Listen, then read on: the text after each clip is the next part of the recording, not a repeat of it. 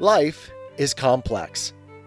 Join us for the simple gifts of wisdom, love, and delight in the written word.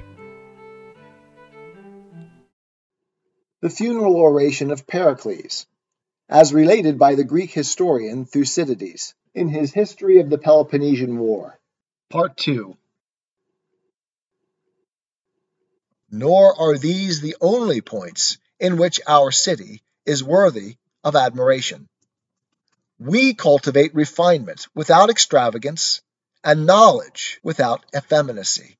Wealth we employ more for use than for show, and place the real disgrace of poverty not in owning to the fact, but in declining the struggle against it. Our public men have, besides politics, their private affairs to attend to, and our ordinary citizens, though occupied with the pursuits of industry, are still fair judges of public matters. For, unlike any other nation, regarding him who takes no part in these duties not as unambitious, but as useless, we Athenians are able to judge at all events if we cannot originate. And, instead of looking on discussion as a stumbling block in the way of action, we think it an indispensable preliminary to any wise action at all. Again, in our enterprises we present the singular spectacle of daring and deliberation, each carried to its highest point, and both united in the same persons, although usually decision is the fruit of ignorance, hesitation of reflection. But the palm of courage will surely be adjudged most justly to those who best know the difference between hardship and pleasure, and yet are never tempted to shrink from danger. In generosity, we are equally singular, acquiring our friends by conferring, not by receiving, favors. Yet, of course, the doer of the favor is the firmer friend of the two, in order by continued kindness to keep the recipient in his debt, while the debtor feels less keenly from the very consciousness that the return he makes will be a payment, not a free gift. And it is only the Athenians who, fearless of consequences, confer their benefits not from calculations of expediency, but in the confidence of liberality. In short, I say that as a city, we are the school of Hellas. While I doubt if the world can produce a man who, where he has only himself to depend upon, is equal to so many emergencies, and graced by so happy a versatility as the Athenian, and that this is no mere boast thrown out for the occasion, but plain matter of fact, the power of the state acquired by these habits proves. For Athens alone of her contemporaries is found when tested to be greater than her reputation, and alone gives no occasion to her assailants to blush at the antagonist by whom they have been worsted, or to her subjects to question her title by merit to rule. Rather, the admiration of the present and succeeding ages will be ours, since we have not left our power without witness, but have shown it by mighty proofs. And far from needing a Homer for our panegyrist, or other of his craft whose verses might charm for the moment, only for the impression which they gave to melt at the touch of fact, we have forced every sea and land to be the highway of our daring, and everywhere, whether for evil or for good, have left imperishable monuments behind us. Such is the Athens for which these men, in the assertion of their resolve not to lose her, nobly fought and died. And well may every one of their survivors be ready to suffer in her cause. Indeed, if I have dwelt at some length upon the character of our country, it has been to show that our stake in the struggle is not the same as theirs who have no such blessings to lose, and also that the panegyric of the men over whom I am now speaking might be by definite proofs established. That panegyric is now in a great measure complete. For the Athens that I have celebrated is only what the heroism of these and their like have made her. Men whose fame, unlike that of most Hellenes, will be found to be only commensurate with their deserts. And if a test of worth be wanted, it is to be found in their closing scene, and this not only in cases in which it set the final seal upon their merit, but also in those in which it gave the first intimation of their having any. For there is justice in the claim that steadfastness in his country's battles should be as a cloak to cover a man's other imperfections. Since the good action has blotted out the bad, and his merit as a citizen more than outweighed his demerits as an individual. But none of these allowed either wealth with its prospect of future enjoyment to unnerve his spirit, or poverty with its hope of a day of freedom and riches to tempt him to shrink from danger. No, holding that vengeance upon their enemies was more to be desired than any personal blessings, and reckoning this to be the most glorious of hazards, they joyfully determined to accept the risk, to make sure of their vengeance, and to let their wishes wait. And while committing to hope the uncertainty of final success in the business before them, they thought fit to act boldly and trust in themselves, thus choosing to die resisting, rather than to live submitting.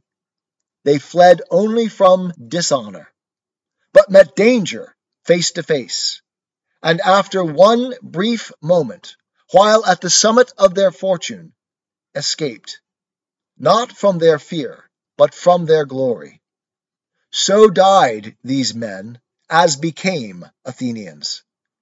You, their survivors, must determine to have as unfaltering a resolution in the field, though you may pray that it may have a happier issue, and not contented with ideas derived only from words of the advantages which are bound up with the defense of your country, though these would furnish a valuable text to a speaker, even before an audience so alive to them as the present. You must yourselves realize the power of Athens, and feed your eyes upon her from day to day, till love of her fills your hearts.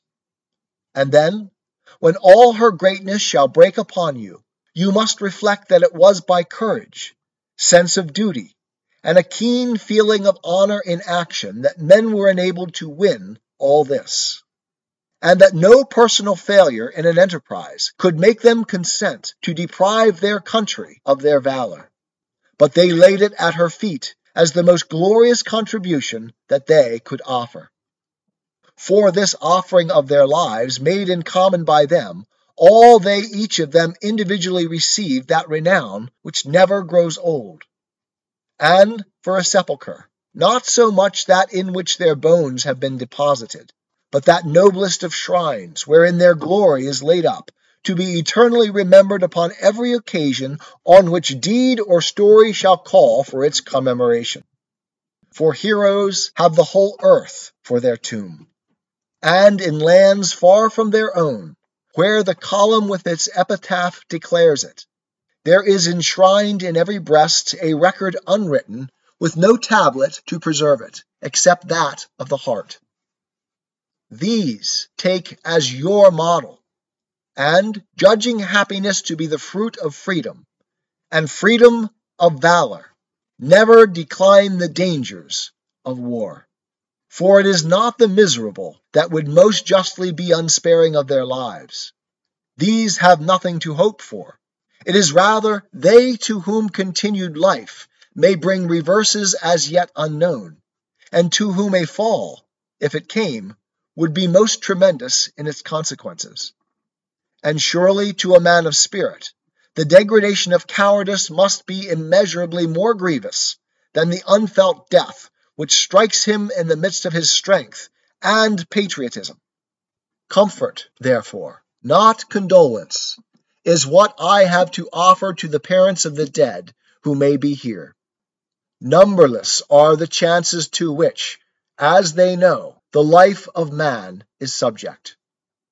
But fortunate indeed are they who draw for their lot a death so glorious as that which has caused your mourning, and to whom life has been so exactly measured as to terminate in the happiness in which it has been passed.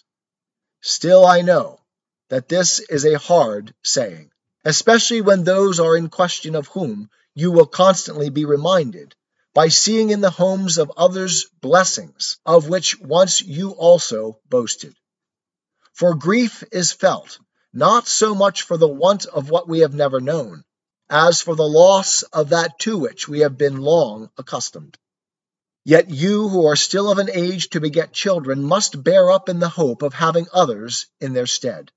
Not only will they help you to forget those whom you have lost, but will be to the state at once a reinforcement and a security. For never can a fair or just policy be expected of the citizen who does not, like his fellows, bring to the decision the interests and apprehensions of a father. While those of you who have passed your prime must congratulate yourselves with the thought that the best part of your life was fortunate, and that the brief span that remains will be cheered by the fame of the departed, for it is only the love of honor that never grows old.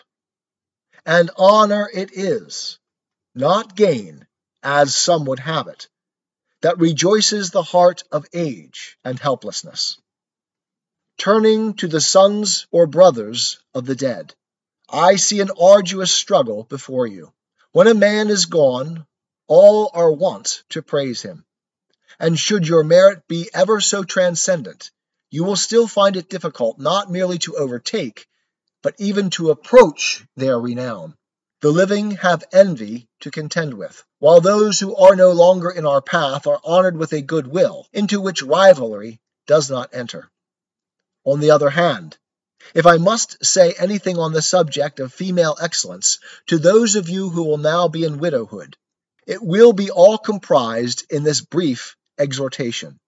Great will be your glory in not falling short of your natural character, and greatest will be hers who is least talked of among the men, whether for good or for bad. My task is now finished. I have performed it to the best of my ability, and in word at least the requirements of the law are now satisfied.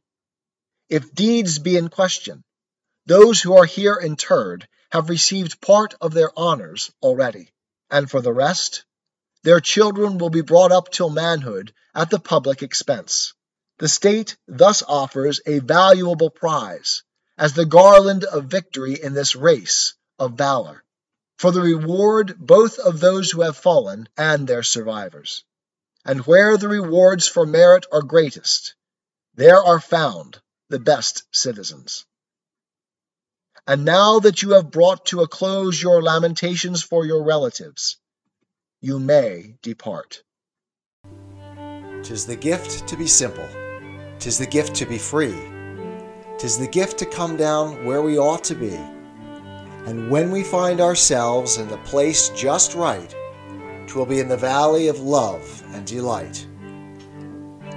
When true simplicity is gained, to bow and to bend, we will not be ashamed. To turn will be our delight, till by turning, we come round right.